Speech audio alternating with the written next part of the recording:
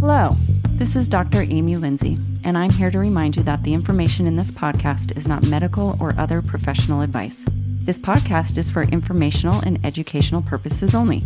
You should not rely on anything you hear as a substitute for professional care by a doctor or other qualified medical professional who is familiar with your personal situation. Listening to this podcast may, however, give you a sense of belonging, make you spit take your coffee, realize that DJs can do more than play music, uplift you during a shit day, teach you that sometimes doctors swear too much, or remind you that you are not alone.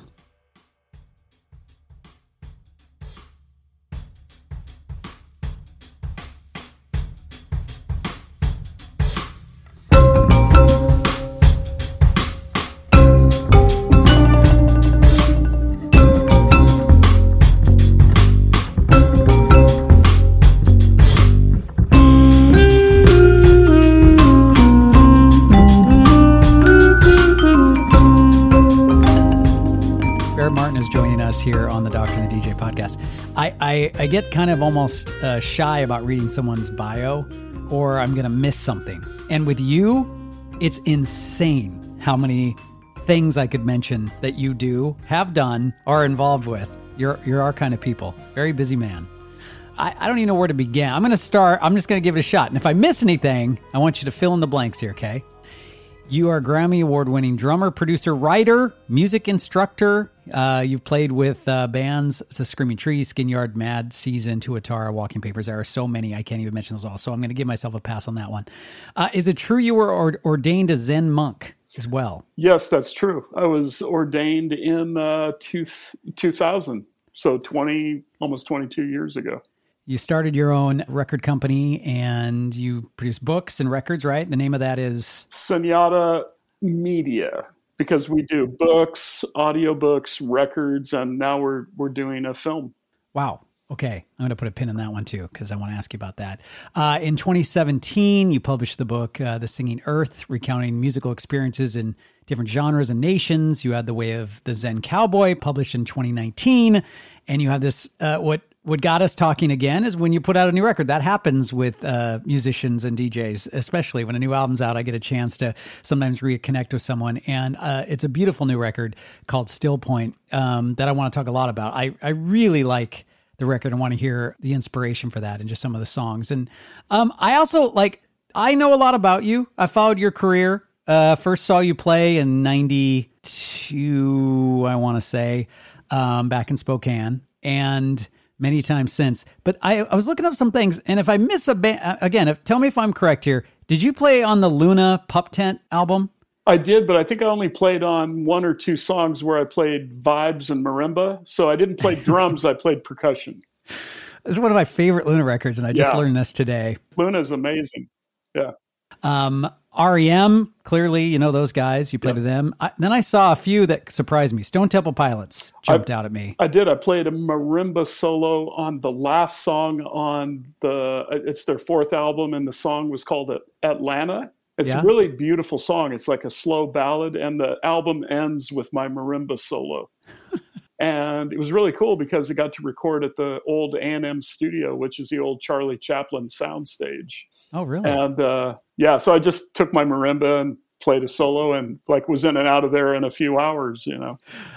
I played the Spanaway album on my show the other way from Seaweed. I saw you were on that one, and that one surprised me. Yeah, and Queens of the Stone Age as well. I mean, it makes sense when you're reading. I read Lanigan's book recently, and it filled in a lot of blanks about sort of who was rolling with who. So rolling and dumpling.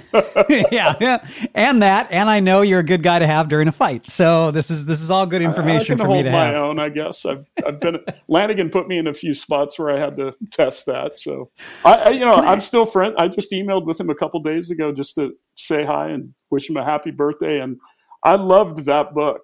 I mean, I know it's like a super gritty, shocking, but it's true. And I was there for most of it. I was going to ask, his memory is, I know that's probably been brought up, his memory, especially at the amount of drug use and abuse he put himself through. One hell of a memory if all that is, as you say, true. I assume it is. Yeah. I mean, the key parts of the book, they're exactly as it happened. I was there. I saw it. And what I liked about the book is that he has a really good sense of humor. And I found myself laughing out loud a few times, which might sound kind of dark, but because he had sent me an advance copy and I read, some of the stories, and he asked me if like I remembered the same thing he did. And I had a couple editions of what I remembered, and then it went back and forth a couple times. But I said, dude, this is like really funny, some of this stuff. Like it's just like comedic how many times you did the same thing expecting a different result, and you just got a very different result, but not the one you hoped for. And he said, like, yeah, I was trying to like put humor in the whole thing. So it's good to hear you like the book overall. I took me a little time afterwards to recover after reading that too. But looking back on it, what I liked in there as well were the friendships that he had. As some of them, were not necessarily the healthiest friendships, but reading about him and Lane, about Kurt Cobain, about Duff McKagan as well. And I already know he's a great guy, and he looks out for his friends, and I know that about him. Yep. But what I found were the loyalties and like the friendships that were found inside of there, even if he wasn't the most reliable dude, to say the least. It was reliable in a certain way, but I mean, the truth of the matter is like when you go through those kind of intense experiences over the course of, I was in the band for almost a decade. And of course, the band began 5 years before I was in the band. And I think when you go through that, it is kind of like this band of brothers thing. Like, you do fight, you do argue, and you get pissed off at each other. But you also go through really transcendental experiences, and it's magical, but there's also, the dark side of it. And you kind of have to understand both sides of that spectrum. I think Mark understands, the extreme of those spectrums. But that's why, William Blake said the path to wisdom leads through the palace of excess. Not success, but excess. Excess. Something you two have in common too, just how prolific you both have been since then. I don't know. Do you have a similar vibe when it comes to all the things you're doing? For me, I was much more interested in jazz. I really did grow up as a jazz musician. That's what I went to school to study. That's what I learned how to play. I played upright bass and drums. Those were my two, and then keyboards, because that's kind of, when you go to music school, everybody has to play keyboards. So I was very influenced by traditional classic jazz fusion. But then I was kind of a late comer to the whole punk rock and even just rock and roll in general. Like I really was like in college and did not have a cool record collection. So it took me a while to kind of catch up with that stuff. But then I think I have good taste. I found the classic stuff. And of course I got a lot of feedback and input from people like Jack Endino, who was my first mentor in the late 1980s. And he turned me on to stuff. And then just being in the Screaming Trees, I was exposed to a lot of stuff.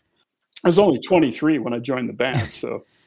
Yeah, to be 23 and have your musical influences be usually somebody older who had found them and not the rock, and to have such a play. You played Screaming Trees and Skin Yard and Mad Season.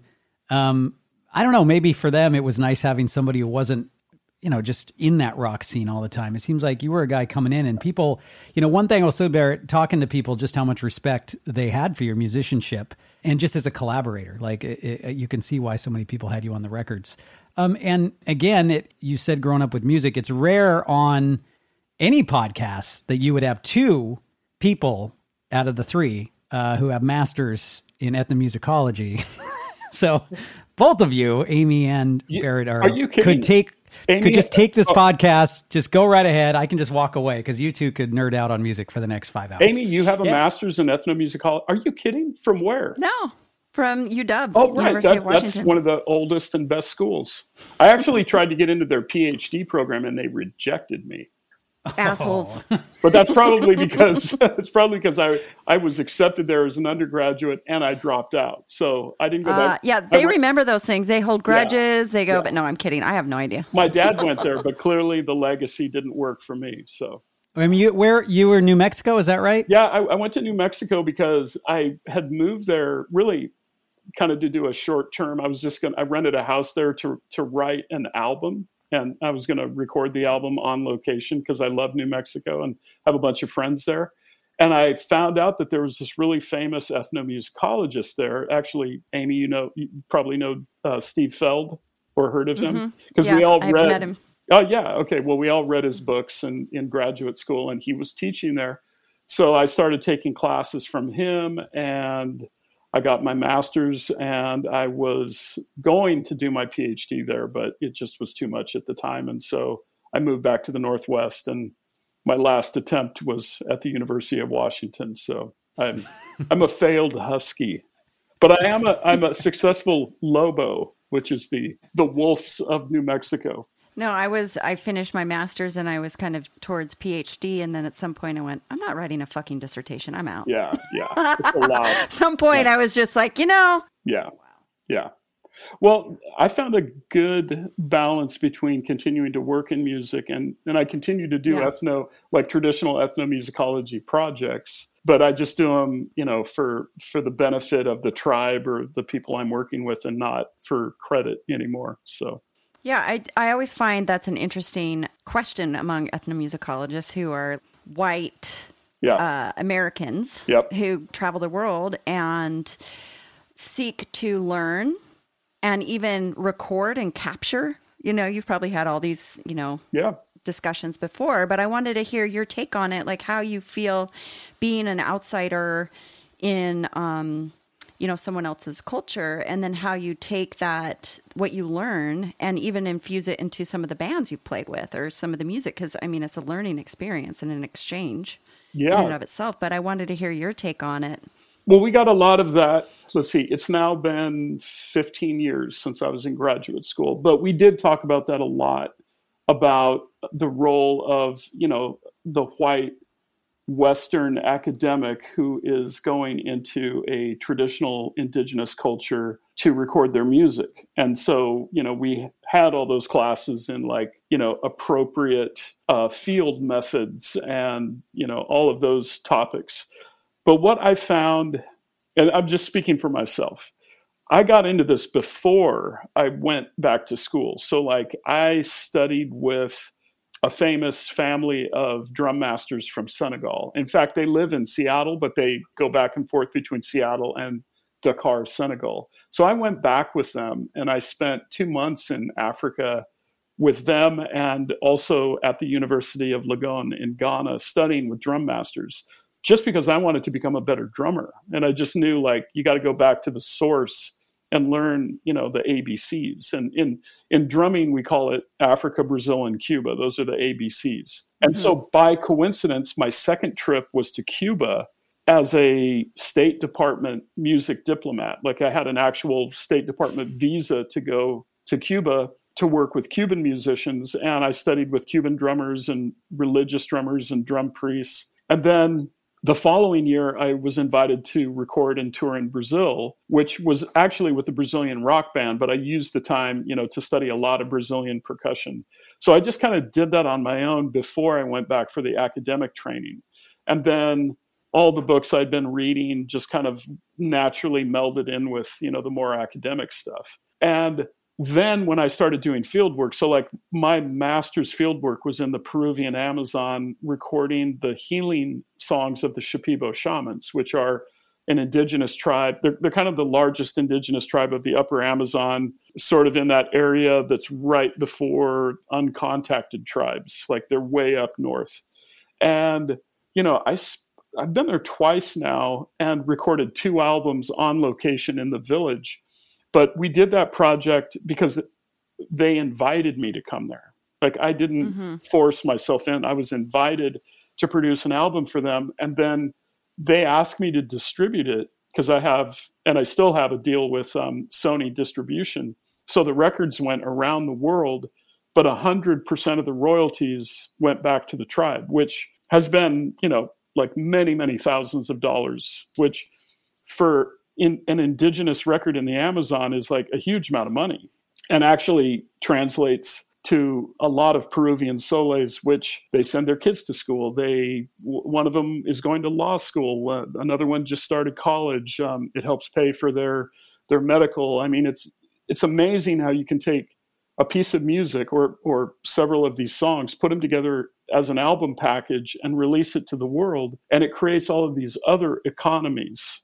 So people go down there to do adventure tourism and to buy their beautiful fabrics. And, it has just created all these ancillary economies just out of that one project. And so I feel like I sort of approach ethnomusicology from an advocate standpoint. If you're invited and they want you to bring your expertise into the field, then you can help them realize something really magical. And in my case, I was able to take my two worlds of being an album producer and then a trained ethnomusicologist, and I could really do, some good work.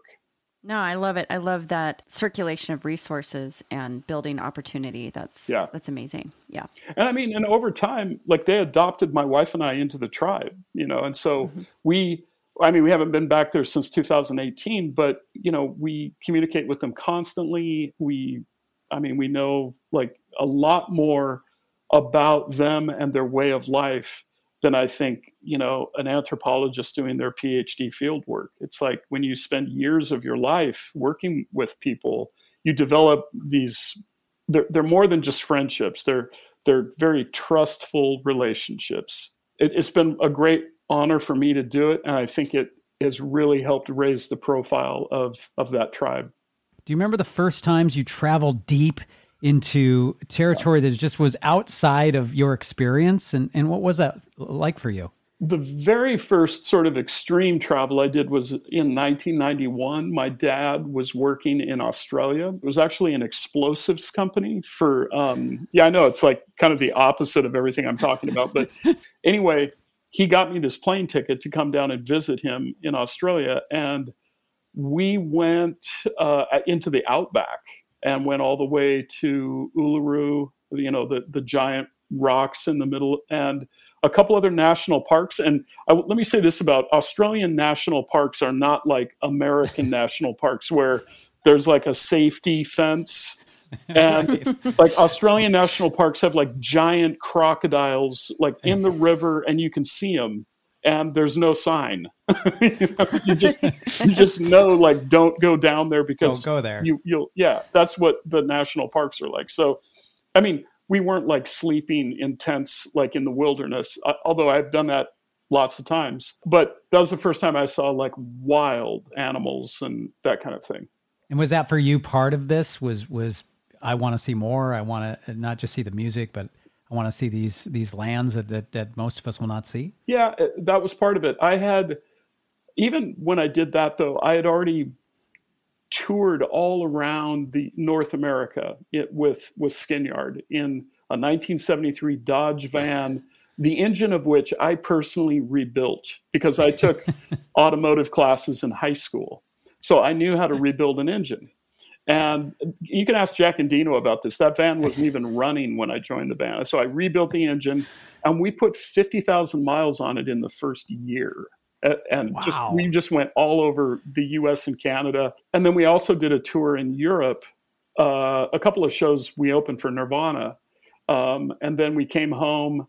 And when we got back, I went to Australia. So I'd been like on the road, traveling, and I had the bug in me. Yeah, I was going to say, I don't know which is more dangerous or more fraught with issues, indie rock touring or adventure traveling. I honestly am not entirely sure. You know what? It's more dangerous to indie rock tour in an old van than it is to like, because truthfully, like you can travel to a lot of pretty extreme places in the world fairly safely. I think now it's a lot safer than it used to be, But all of that traveling led to, because from Australia, I went to New Zealand, and I became really good friends, just back to Luna.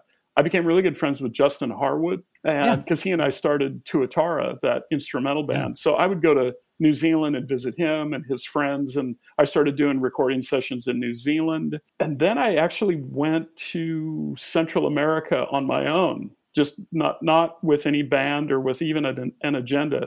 And I rented a Jeep and I just drove all around Mexico, Guatemala, and Belize, checking out just like ancient ruins and, and kind of learning a little bit about the music, but not any super focused music project. It seems like, Barrett, you're a guy who, if you say in your head, like, I think I want to get in a Jeep and drive all around there, that you do it. Do you, Yeah. you know, a lot of people don't have that. We talk about this on this podcast, that we're trying to make sure people get the most out of this life and take those chances and listen to those voices and say you should go do something. Have you always been like that? Have you always been someone who's like, that's what I'm doing? I'm doing it.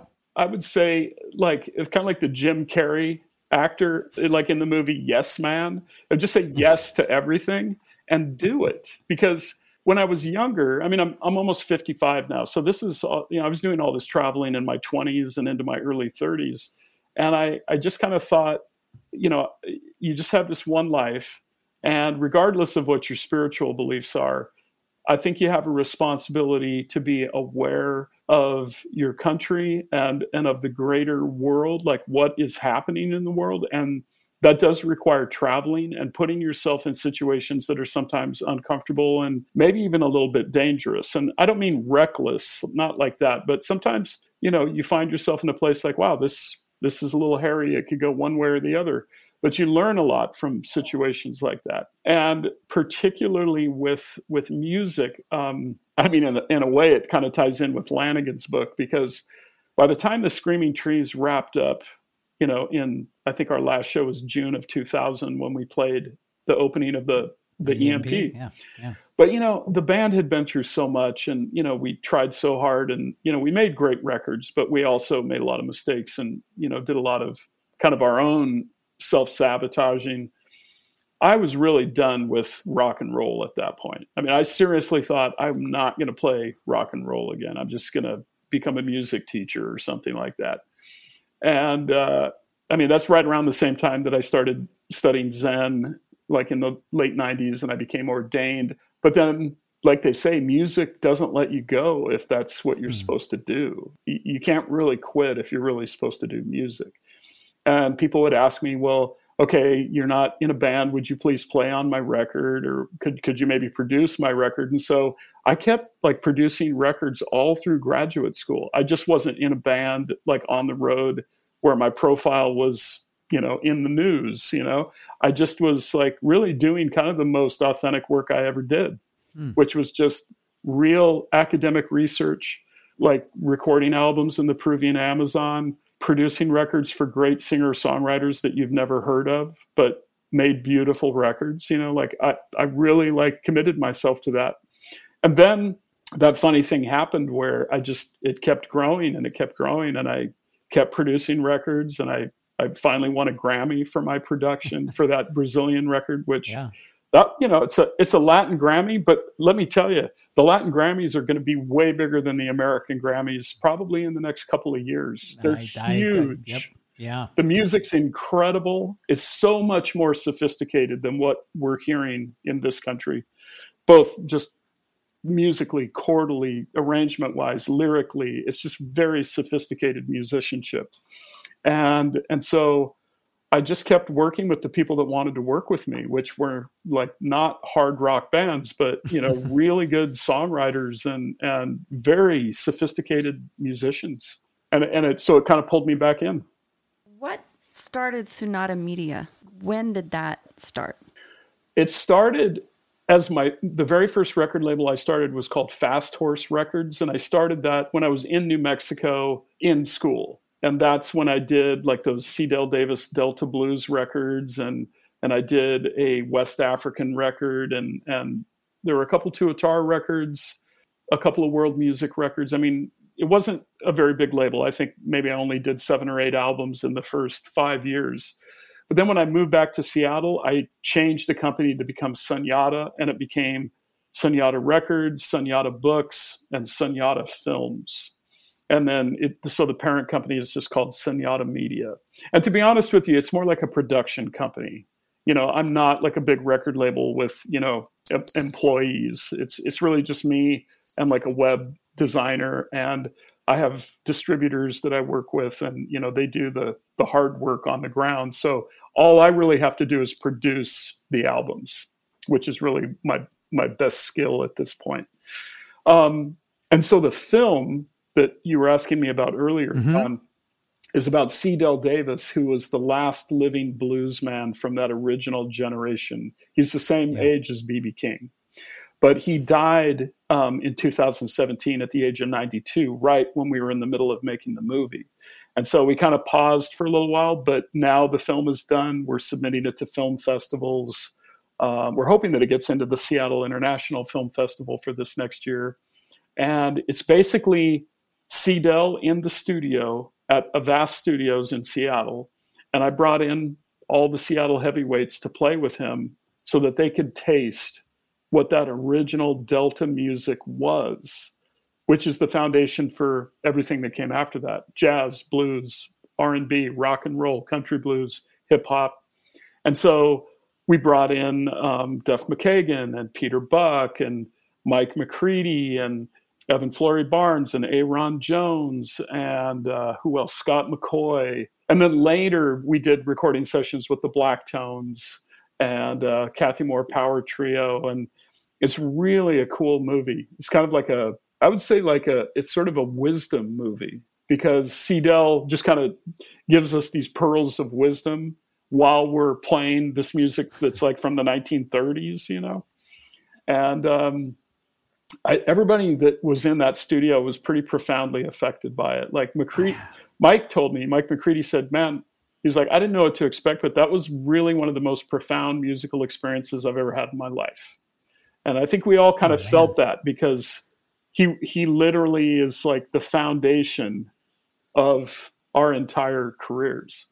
Like Duff does this interview where he says, he's like, I learned to play the blues and I made a 30-year career out of that, you know, with Guns N' Roses, you know, because of these men and women from the Mississippi Delta. God, I got a chill when you said that. Just, that's so great. And it reminds it reminds me of a lot of things. Just you're never too old to learn, first off. That's right. But so the footage, I'm really excited to see this. So the footage is in there with, you can picture it. Cause like when you brought up the Black Tones, Eva's a friend of mine. And I just think of them be able to be in the room. Any of those musicians was, oh my gosh. Well, unfortunately the Black Tones weren't there. Was that after? It was after that, but we wanted to get people that had blues in their music, you know? So it's kind of like, the film is like to showcase bands that have that blues root, but then also with wisdom from the last living bluesman. So the film is called The Last Bluesman. You know, it's interesting. You bring up some of those names too, and just how prolific some people from the Seattle scene, Duff being one of them that I think a lot of people here knew was a Seattle guy. He's ours. He's a Seattle guy. But just how many, you know, McCready's a good example and Duff's a good example. You're a good example of just this group of musicians who seem to be trying everything and are involved in so many different projects. And the collaborative nature makes sense. We mentioned Mad Season and all the different offshoots that happen in the music scene. What is that? What is it? What is this group of warriors up here in the Northwest that, I mean, maybe that's common everywhere, but it's just from my vantage point, something I've loved about being up here is I remember the Tuatara records, like, looking at the musicians, I'm like, oh, there's Barrett from Screaming Trees and guy from Luna, and these are all rock bands that I listen to, and then I'm listening, you know, to this very different sound, at least for me at the time. That was a great entry for me, by the way. I love some of those early records in particular. Yeah, Tuatara was a cool project. I mean, like the first two records had Peter Buck from REM, Justin from Luna, Steve Berlin from Los Lobos, Skerrick, of course, the ubiquitous, have to have him, and then me, and then, you know, we would just bring in people to like make those records. But to kind of go back to your question, I think the closest comparison I can think of is kind of like the London scene in the 1960s, where you had those great classic bands that were also heavily influenced by the blues, because they picked up those blues records that were coming from World War II with American sailors into Liverpool and Belfast and London. And then guys like Paul McCartney and John Lennon and Pete Townsend and Mick Jagger and Keith Richards are buying these records and like heavily influenced by them, because to them it sounds like this exotic foreign music from the other side of the water. And then they do their version of it. And so I always thought Seattle had a very bluesy. I mean, you listen to Alice in Chains, that's like a blues band, you know? And Mad Season was totally a blues band. And McCready is heavily influenced by Stevie Ray Vaughan and Jimi Hendrix. And those guys were heavily influenced by the blues. I mean, I could keep going with that, but I mean, that's just sort of like the most obvious examples I can think of. But when you look at that London scene, you know, they all played together. They all made guest appearances on each other's records. That was like back when they did TV specials. Nobody does that anymore. But back then they would like all get together and do the rock and roll circus or whatever. And somehow that vibe exists in Seattle where, because we all came up at the same time and, you know, our bands had different levels of success. But I think we all respected each other's musicianship. Yeah, I love this conversation. I can nerd out on this all day. Good, yes. I love this concept of geography and place. Yeah. And what comes out of that. But what we're talking about is human beings in a place with the relationships they have with each other, with the resources they have with each other, with the belief systems that they have, and then the music that is created out of that. Yeah. And then over time, how the music is traded and learned and passed along to other cultures and other people. But it's also this concept of place. And right now, currently, we're in such an online world that, you know, music and musicians, they're corresponding over the internet. Right?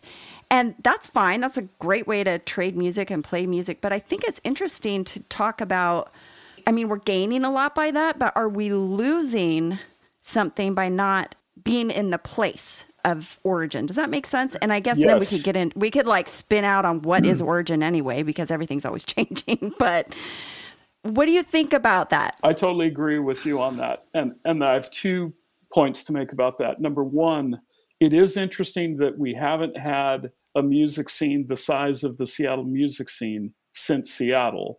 That's located in a specific place. And it's interesting that corresponds with the advent of the internet and social media. I mean, it's just like any tool. There's all kinds of great things that come from the internet. Like right now, we're talking and having this great conversation. Although we're all in Seattle right now. Although we're all in Seattle, so we're together alone. We're together alone. But there was something about all of us being in Seattle we're talking about like not more than like a 10 square mile area. And we would go see each other play. I mean, like I would go out like 3, 4, 5 times a week, and I still had a full-time job building houses like from 6 a.m. to whenever we got off work. And I would go home, take a shower, and go see a band play. And that chemistry and the synergy of that created this vortex of music that had plenty of time to like ferment and get going before the world even knew about it. And that's a really important thing which is not to say that it can't happen again, but somehow things are a little more diffuse with the way the internet has intervened in our lives. The second thing I'll say is there is definitely a connection between the Mississippi Delta and the Pacific Northwest. And actually, I think you could even kind of make the connection to the UK, because all 3 of those places are built around river systems. So that obviously the Mississippi is here, you know, we're built around, you know, Puget Sound and Columbia River, and England is very much a river country. And all 3 places were very working class places. They were not the wealthy, high-tech, sophisticated places they are now. And I kind of miss that. So the music that came out of Seattle had a very working class roots to it. And I think it's interesting that at the same time that there was this music scene in the Delta, there was that huge music scene in Seattle on Jackson Street in the 1920s and 30s. There was also blues and jazz, because working class people connect and understand that music. That's why you could have all those clubs on Jackson Street that were packed every night, probably with longshoremen and sailors and loggers and, you know, people that worked in Seattle and wanted to go see good music. And when I've gone to the Delta, it's totally the same thing. People go see music down there. It's like a totally mixed audience. It's black and white. It's young. It's old. Everybody is there to see really good blues music. So even though, we're separated by a few thousand miles, the social geography isn't so different. I think there are more similarities than not. The timing of the internet and social media in Seattle, the scene, I actually was having this thought that I never even put the two together. But when I think about what went on here, I had this question to myself, like, has that gone on since? And it hasn't. You absolutely not. Nothing on the scale of Seattle. I mean, you've had little music scenes, like there was, the Brooklyn scene and that little scene that was kind of up in Nova Scotia. And I mean, here's the thing. There's always, every city has great musicians. I mean, you go to any city in the United States and you'll find a great musician there. But that's not the same thing as a scene. A scene is like, and I mean, I have strong opinions about this, about what happened to Seattle, because my definition of a music scene is when the musicians and the bands can create and rehearse and make albums and have, like a decent standard of living in the city that they're from. And that isn't really the case in Seattle anymore. A lot of people have had to leave the city and live a long ways away. And even though there's still great bands in Seattle and great musicians, and there's always going to be new and upcoming artists, like, we don't have the same infrastructure. We've lost recording studios. Like, I just produced an album in Nashville because there wasn't a studio comparable in Seattle, and there used to be, and it doesn't mean that they can't come back, but it's hard to build that infrastructure once it's taken away. Yeah, you kind of have that hopeful future Seattle feeling I have, where I don't want to get down on how it's, because a lot of people just shit on the city and say like it's over. I don't have that, and in fact, that's one of the reasons we opened a bar, for instance. Like it felt like all those places were gone. So instead of me continually bitching about it, all the places I missed, we were like, well, let's try to open something up and try to do this. And I've clearly part of an institution that's been in this city for 50 years too. So it's easy for me. I have you have some connections. Yeah, the station has stayed pretty core to who the city is and has become while holding on to its roots. So I feel I have a very strong opinion of that as well. Well, and I agree with that. I totally agree. I'm of the same belief. Like it's important to see what needs to be done and work towards that. That's right. You can't really, as a band, sign a contract and take a deposit from your consumers. Right. While you make a record, right? Like the economy of music making doesn't really work like that. Right. And a lot of musicians are dependent on labels or producers or, and I think about this a lot, like how, if you took a different economy, you took a different business model of how people made money. Right. In theory, musicians would be getting either paid by the hour or they'd be paid project based. And that's kind of how they're paid now, but it goes at the expense of having to pay the people who are helping them make it happen first. Right. And unless they're touring and selling merch, a lot of that's not going back to the band unless they quote make it big or whatever. But I find it fascinating how we don't treat musicians the same way we treat other economies. Right. And that we've kind of let it come to this. Right. Does that make sense? That art and music isn't valued in the same way, that musicians can't go to the practice space and get paid by the hour. At least, right? Well, right. And there's a couple ways to look at that through the lens of ethnomusicology. So a society's ascension or declination can be measured in its music and in the quality of it, and also in the way that society treats its musicians. The United States values it. Exactly.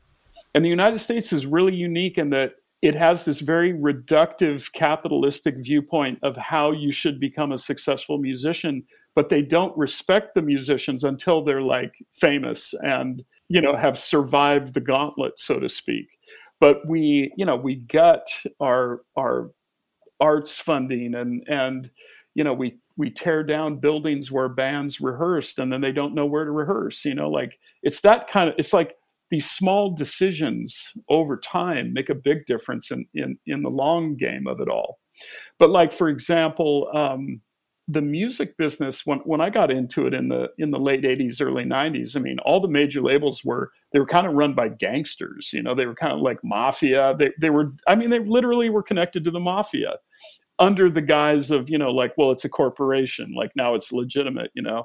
And then in the last like 10 years, it's gone totally like corporate gangster. And there's just like 3 major labels, you know, that have like, you know, absorbed all these other. But what hasn't changed is that the revenue streams all still go through the distributors, which are now digital, and it still is filtered before it ever gets to the bands and the musicians. So the business models are way worse. I mean, I kind of liked when I dealt with the gangsters, because we'd go in and have meetings and be like, okay, here's what we need to, like, you know, pay for this record, and they're like, okay, and they'd write a check. You know, but it doesn't work that way anymore.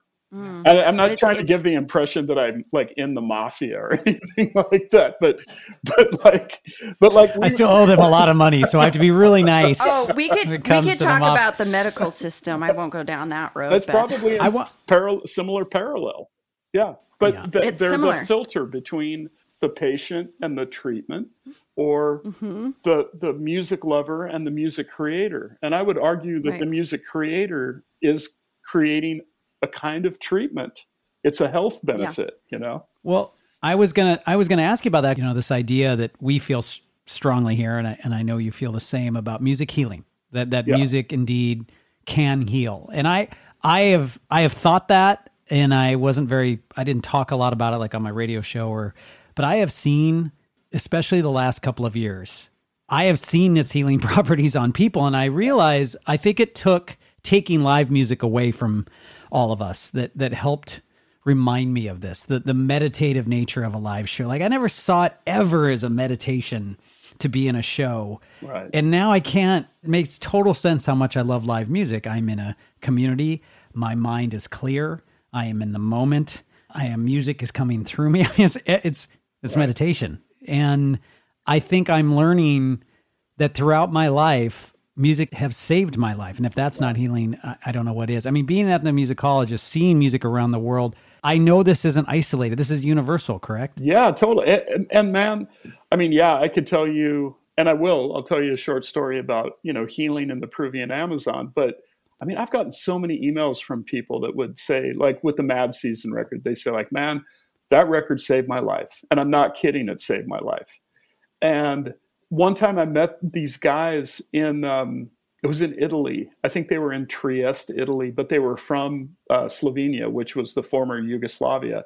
And they told me how, like, during the civil war between Serbia and Bosnia and Croatia and all the horrors that were happening, that was like in the early mid 1990s. These guys had one cassette tape. And on one side of the cassette was Pearl Jam's 10 album, and the other side of the tape was Screaming Trees' Sweet Oblivion. And these guys would climb to the top of a hill.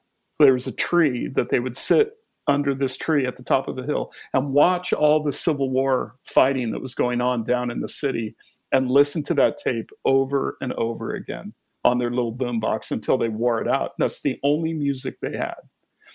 But they were like the most happy, joyous guys. And one of them, we were trying to find Lanigan, and Lanigan had been in a bar drinking, and it was time to play the show, and we couldn't find Lanigan. And he shows up like on the back of a moped, driven by one of these guys from Yugoslavia, and they're like, "We found Lanigan, here he is." And so they like drove him up to the stage.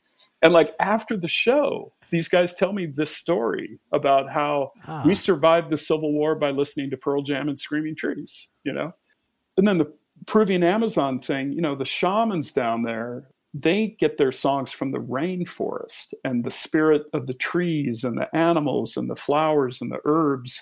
And they say that the spirit of that tree or plant or animal is singing to them the way to heal with that song. And so the songs are a natural embodiment of the rainforest. And so when they, you know, people go there from all over the world to be treated for all kinds of things like cancer and mental illnesses and chronic, you know, health problems. And the shamans all say it's the rainforest that heals them. We're just channeling the rainforest. And everywhere that I've ever been, like mostly the music is about healing as far as indigenous music goes. Like, I'm not talking about music that's made to be sold, which, I mean, I make music to be sold, but I consider the music I do to have a healing quality to it. So whenever I've worked with people producing their records, like I'm producing this record in Nashville with a Cuban artist, but the bass player is Chris Novoselic and the guitar player is Peter Buck. But I tell them, like, we're making this rock record, but let's follow some patterns that are in indigenous music, like the concept of moieties, like equal balanced halves, and that we're trying to convey this message of positivity and power, even though it might be like a really rockin' song. But the intentionality that you put into it changes the outcome of the recording. So even if you're using drums, electric bass, guitar, and vocals, the intention and the power of the song is changed because of the way you approach the making of the song before you play a single note. So I've always tried to, I mean, not always, because when I was younger, I didn't know this stuff. But once I started to go deep into that world, I saw that that was really the authentic part of music that I wanted to, as much as I could support that, that's what I wanted to do. Can you talk about Still Point? And there's a book that's going along with it, right? A short story. It's called Still Point, Reflections from a Year on the Cliff. Yep. Is the cliff, is that an actual cliff? Yeah, it's an actual cliff, and it's metaphoric. Oh, okay. Cliff. So I don't know, is the pandemic cliff, or were you on a cliff? And were there crocodiles and alligators? Because with you, it could have been all the above. Okay, so when my wife and I got married, we kind of just traveled for a couple of years. We went to South America a couple of times, and all over North America and Southeast Asia. And we came back to the Northwest, and we didn't know exactly where we wanted to kind of settle down permanently. I had moved out of Seattle, and we rented this incredible house that was on the edge of the cliff on the northern Washington Peninsula. Literally, the backyard was a 200-foot cliff down to the ocean. We could see the lights of Victoria, BC, and the San Juan Islands, like right there. And it was in an animal sanctuary. There were like half a dozen bald eagles that lived in the tree right above our house. So every day there were bald eagles just like hanging out in the trees. And there was a herd of deer that lived somewhere close because they were always in our backyard.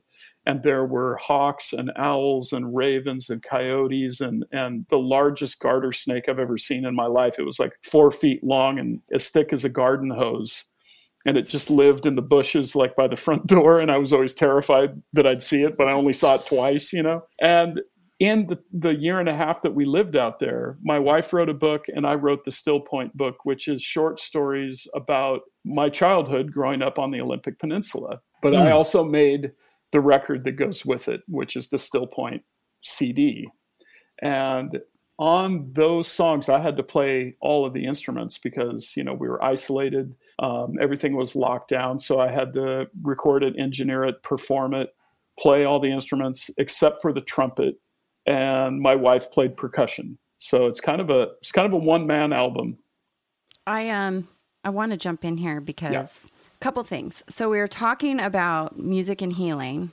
So the first thing I want to say about that is, I think of how important our nervous system is to healing. Yes. Because it is ultimately what we're either connecting to our survival instincts on or our other survival instincts, which I think of as the intuition and like allowing ourselves to sort of tap into like that human vibration and create things in our life, right? Yep. Or come up with ideas, right? Which is also how we survive. Run from the tiger and also slow down enough that you can listen to that inner voice or whatever. And so it's like, I think about health really, really is based on your nervous system. Like if you can get your nervous system calibrated, then everything else can fall into place. And music really helps with that because music is a vibration. Right, totally. Yeah.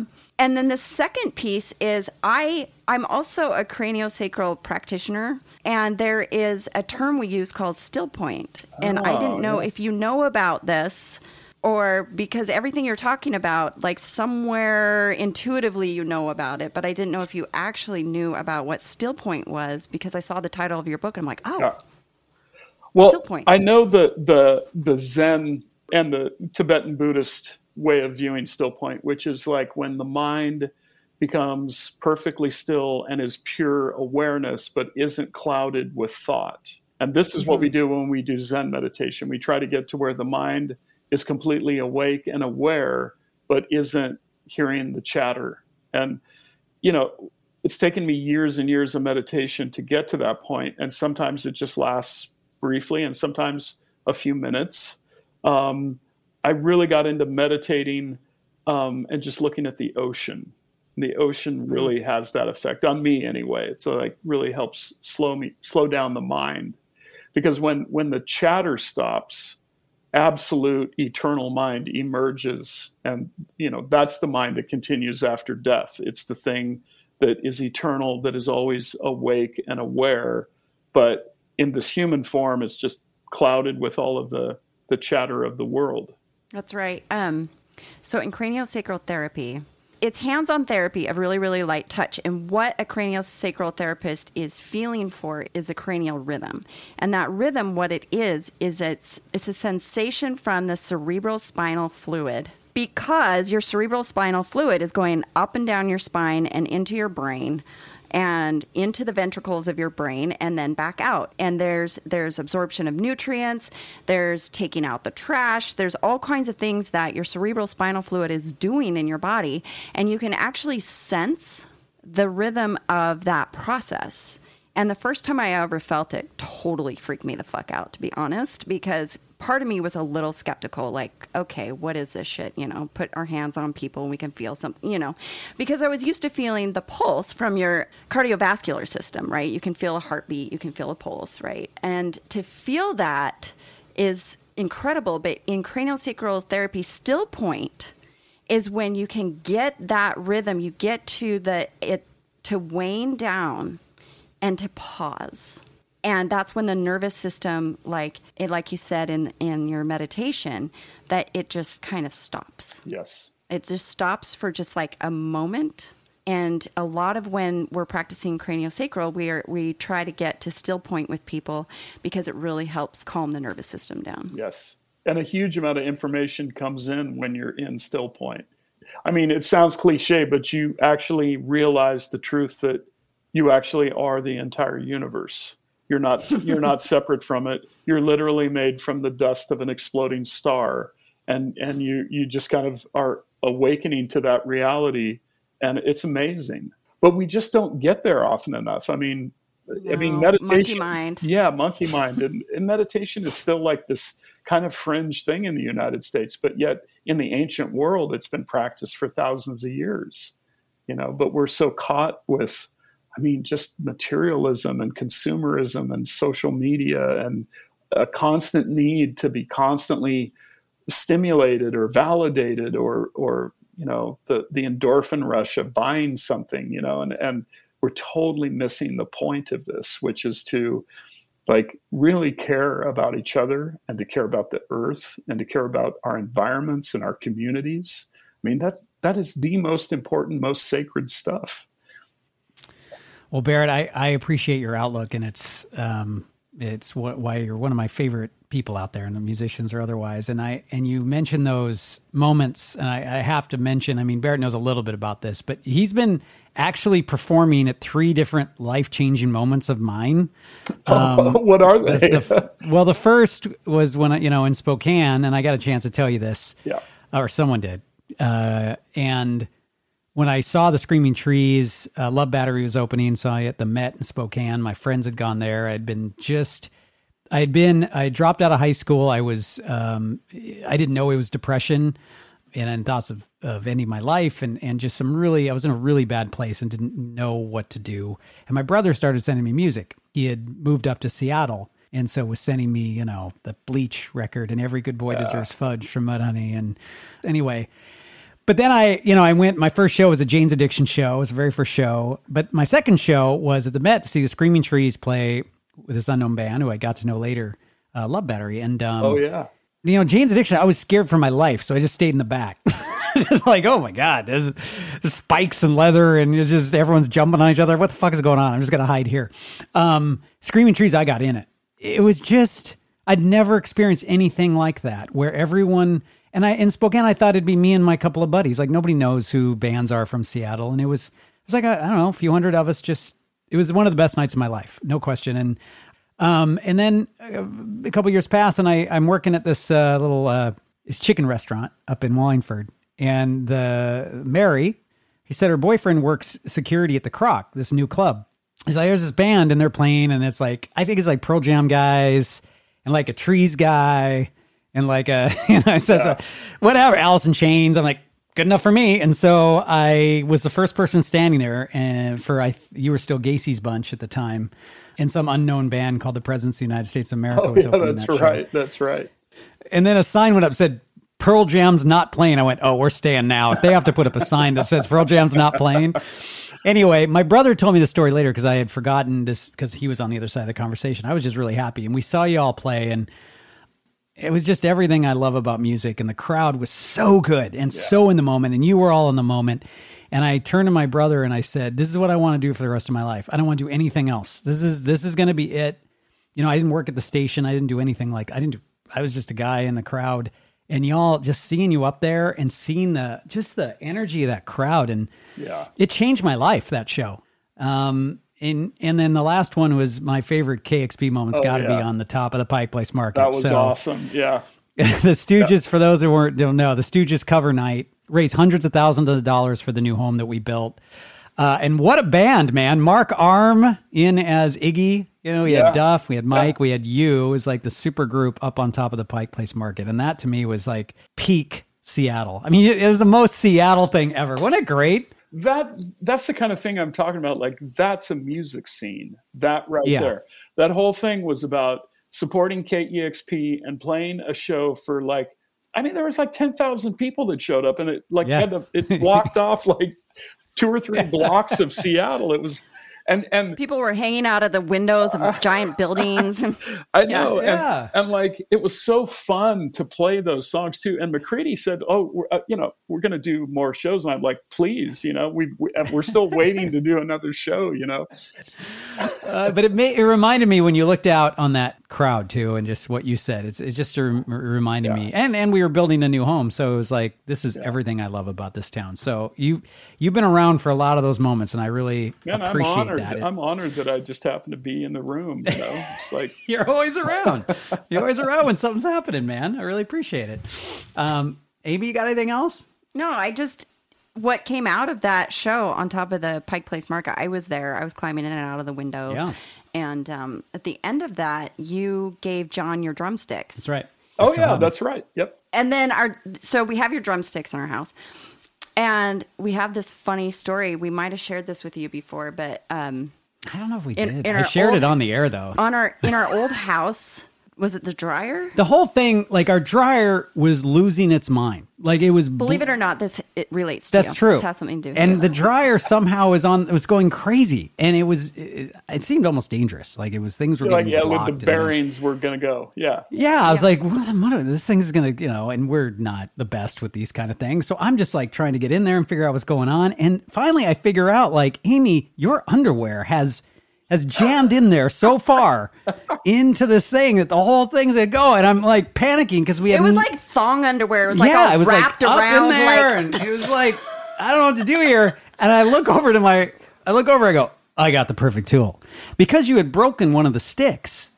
It was there. Had a jagged edge. It had a jagged edge, right? And so I was able to. It's the perfect tool to dig out underwear out of a dryer. Fixed it like that. So. You do these things, you don't know the impact they're going to have on a human's lives. Hey, this guy has rebuilt engines before. That's right. We're on the same page. His drumsticks are going to fix our dryer. I'm glad they have multiple usages. And I don't frequently break drumsticks anymore, but I did at that show a few. Yeah, you did. But it was nice. It was a really great event. I mean event as in like the whole thing, the dinner and all the people, and it was just like really, really special.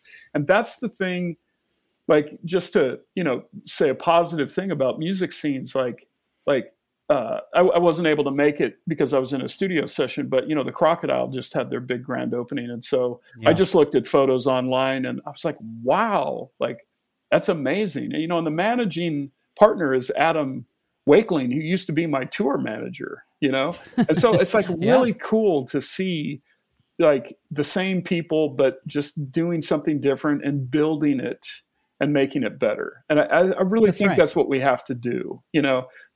There's always going to be incredible music from the Northwest. I mean, like we say down here in Olympia, it's in the water.